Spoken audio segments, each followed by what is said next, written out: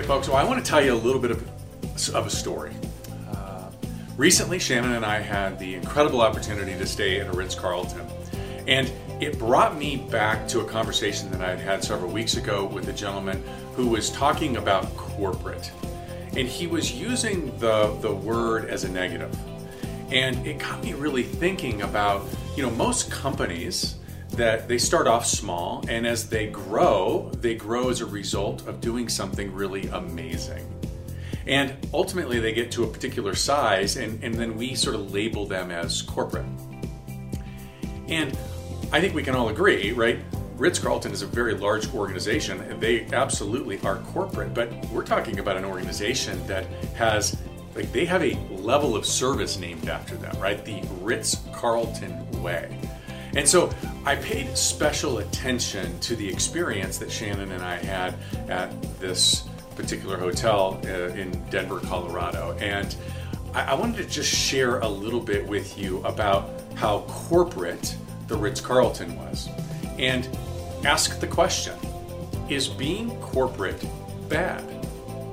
So the first thing that happened is Shannon and I, she had a question about the particular room and its setup, and we were trying to accomplish something. So long story short, she made a phone call and had a conversation with somebody there at the front desk. His name was Jonathan, and he was beyond helpful. He went beyond explaining what the room looked like, what its configuration was. He actually asked more questions so that he could determine specifically what the best room for us and our needs was.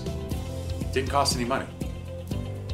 He just specifically set out to find what the issue was so that he could best solve the issue. Traveling over there, as travel always happens, there was snow and there was delays and all kinds of things. So when we got there, a couple of things. Number one, our room wasn't quite ready, which was perfectly understandable, but we were in a bit of a time crunch. So what they did is they simply asked, hey, listen, would it be okay if we changed your room to a different room so that we could get it to you earlier? And we'll have housekeeping go right up. And by the way, Mr. and Mrs. Conklin, when you are waiting, why don't you enjoy a glass of wine or a snack in Elway's, which is attached. By the way, I forgot to mention, when we walk in, they say, hi, you must be the Conklins. Really class act stuff, really class act. And it didn't cost any money. Now, because we were running late, they knew that transportation was going to be an issue, so they came to us and offered, hey, can we deliver you to your location? Again, really inexpensive things. When the bellman saw Shannon take the last drink of water, he was the first person to come up and say, ma'am, can I offer you another bottle of water? Folks, here's the thing.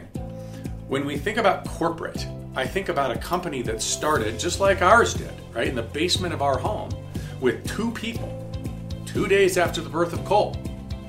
That's grown because they've done a lot of things right, and they've aligned themselves with really wonderful people, just like you. And as a result, they've continued to grow. Ritz-Carlton started off in one place, and they have grown and grown and grown. And if it means to have service like Ritz-Carlton, if that is the definition of corporate, then I might suggest corporate all the way. So here's my question to you.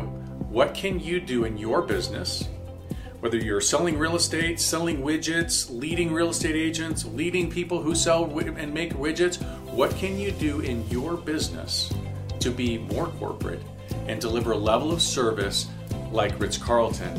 Again, it didn't cost him any money. And I'm here now talking about the Ritz to you. As always, be distinctive.